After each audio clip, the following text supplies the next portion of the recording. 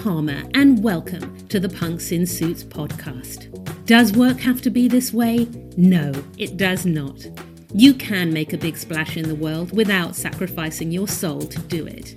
Call it existential angst, a midlife crisis, or just the desire to have another throw of the dice. You're ready to rethink this whole work thing and configure a life and a career that really reflects who you are and what you care about. Together, we can do this. Together, we're Punks in Suits.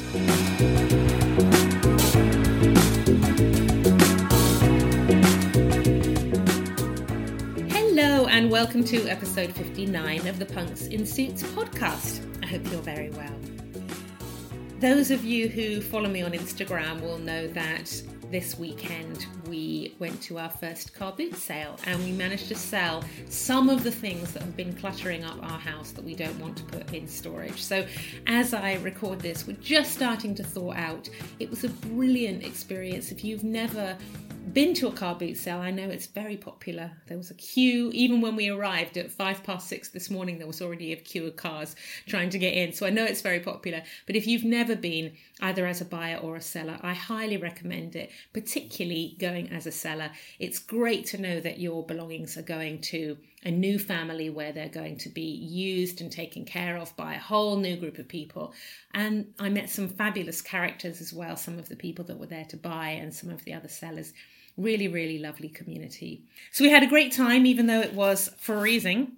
But that's not what I want to talk to you about today. What I want to talk to you about today is something that happens quite frequently. And it's basically that if you're serious about this crossroads that you find yourself in, you are breaking cultural laws or you're taking an unexpected direction, maybe unexpected to you, maybe unexpected to other people are going to have an opinion about that.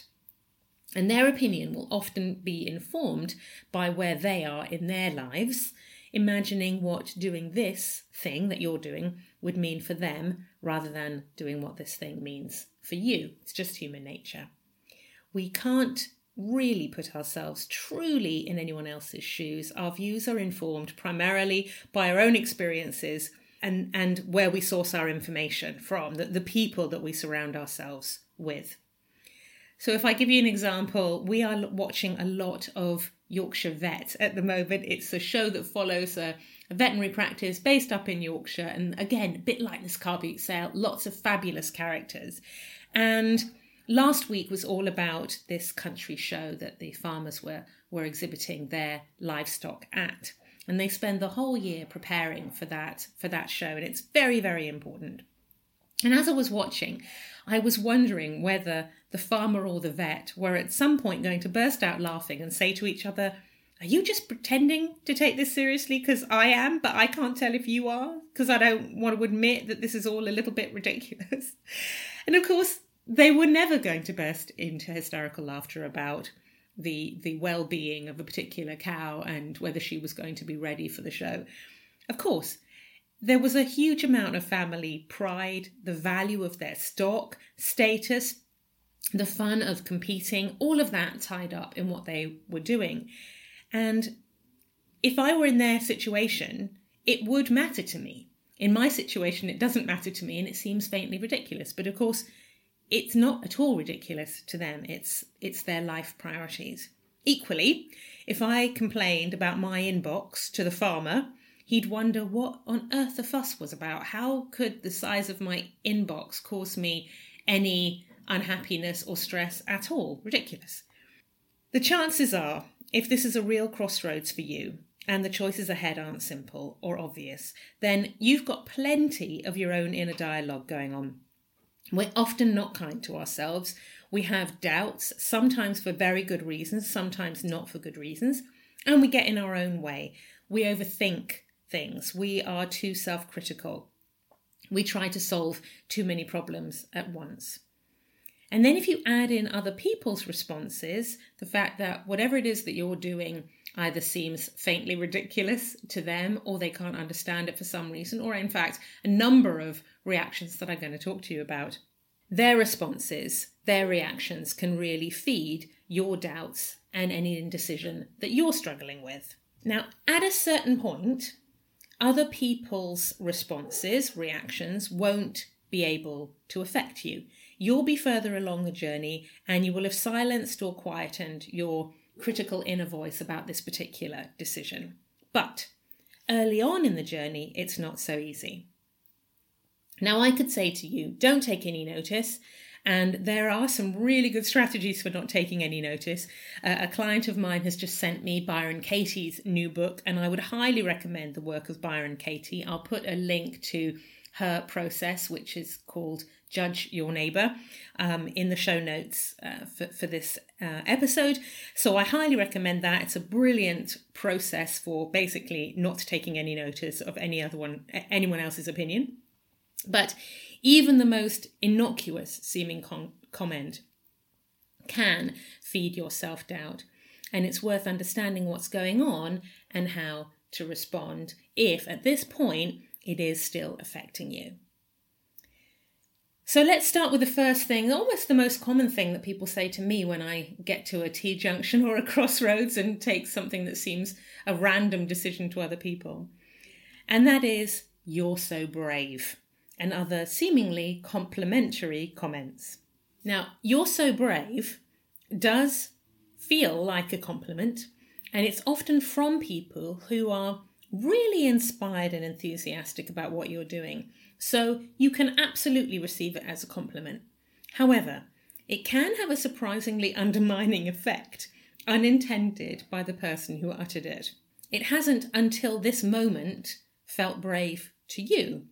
It was a decision that you made out of necessity, or it was the best option available, or it felt wildly sensible given your circumstances, and you've done the thinking, and you've discounted other options, and you're sold.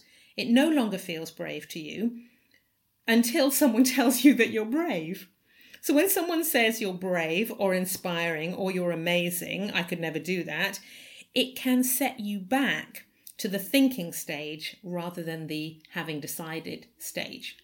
It can start you thinking, is it brave? Am I brave? Have I missed something? Is there something that they see about this that I haven't seen or I can't see? Maybe I can't do this. Maybe I shouldn't. So if you are told that you're brave and you find that strangely undermining, remember this.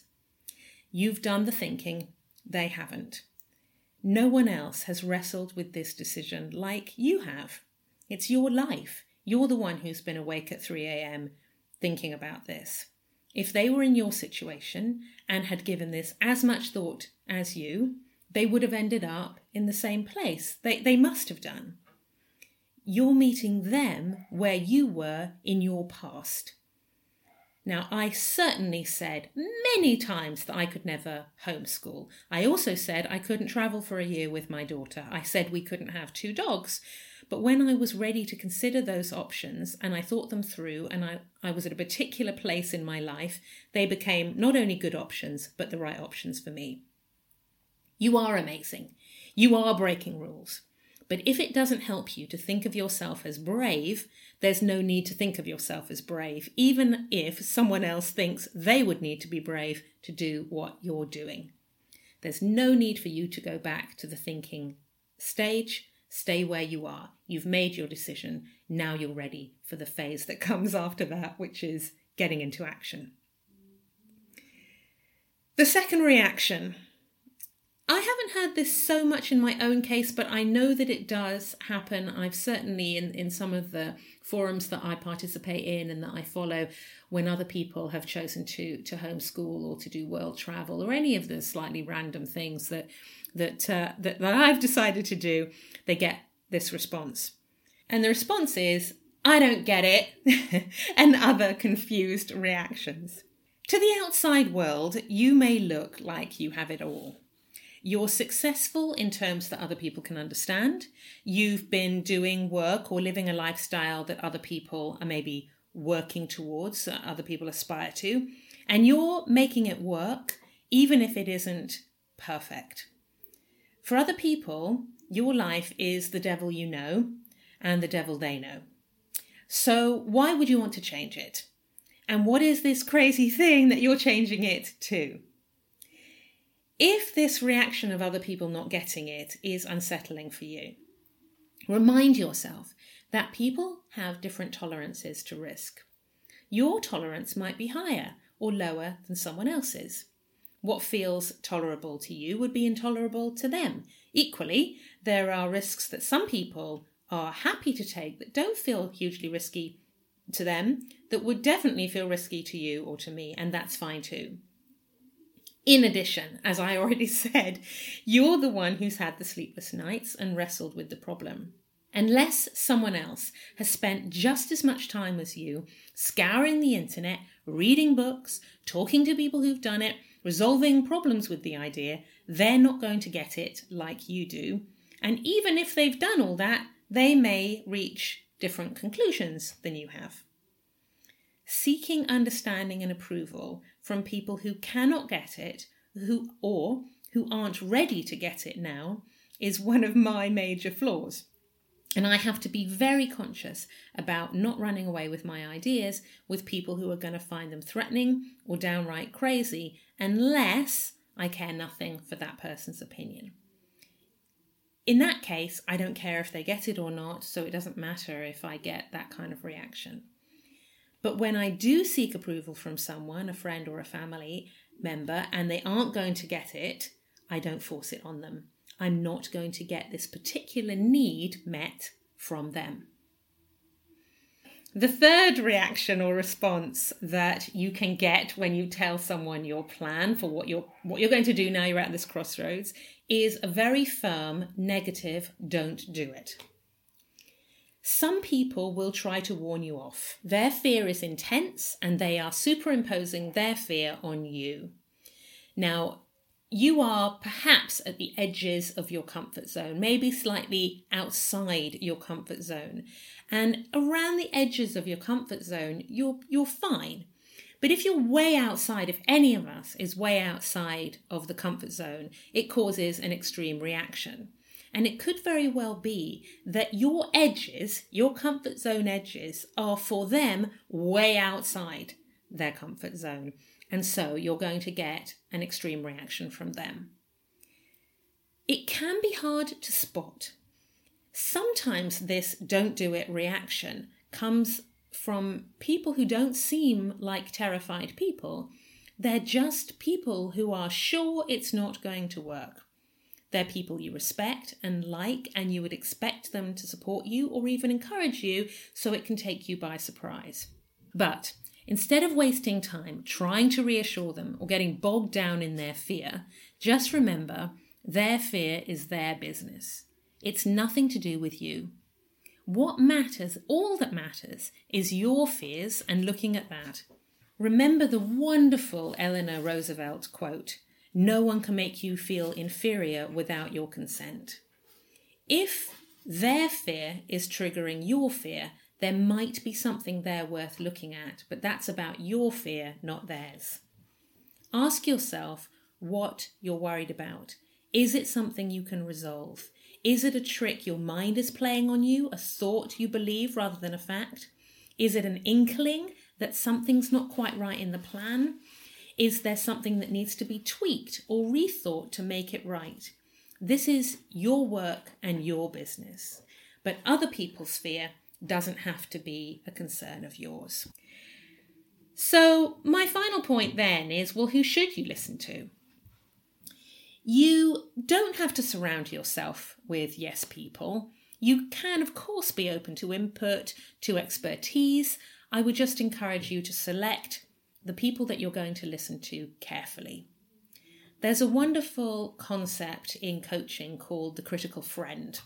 And in this idea of the critical friend, the other person wants what you're doing to work for you 100%, and they want to support you 100%, and they are in a critique, as opposed to critical, but a critical way of thinking, a critical mindset. So they may have questions, they may have observations, they may offer feedback or even practical assistance. And those are the kinds of people that you really want to have your ears wide open to when you're seeking input or when you're wondering who you should be listening to. There will be a time when you are more robust, and it won't matter if someone tells you that you're brave or doesn't get it or they're fully against. But if you're not ready, if you're in a quite delicate place and you've only just convinced yourself, and what you need is to build confidence before being open to all comers, select carefully your gang of supporters, confidants, and critical friends. So that's it for this week. I hope you found today's show thought-provoking. Please stay in touch. Please email. Please give your feedback on the show. And please, of course, remember to share it. We are growing the audience relatively slowly, though, and we would love, Ivy and I and the rest of the team here, if more people had access to this show. They can't find it if you guys don't leave reviews and comments. That's what pushes us up the pages on iTunes and on Podomatic. So please do that as soon as you finish listening today. I'll be back next week with something else. I have no idea. I'm going to spend the week thinking about what's going on for me and how I might be able to help you with that, if that's what's going on with you. So stay tuned. It'll be a surprise to us all, whatever next week's show is about. With information about how to stay in touch, as ever, here's the lovely Ivy Palmer.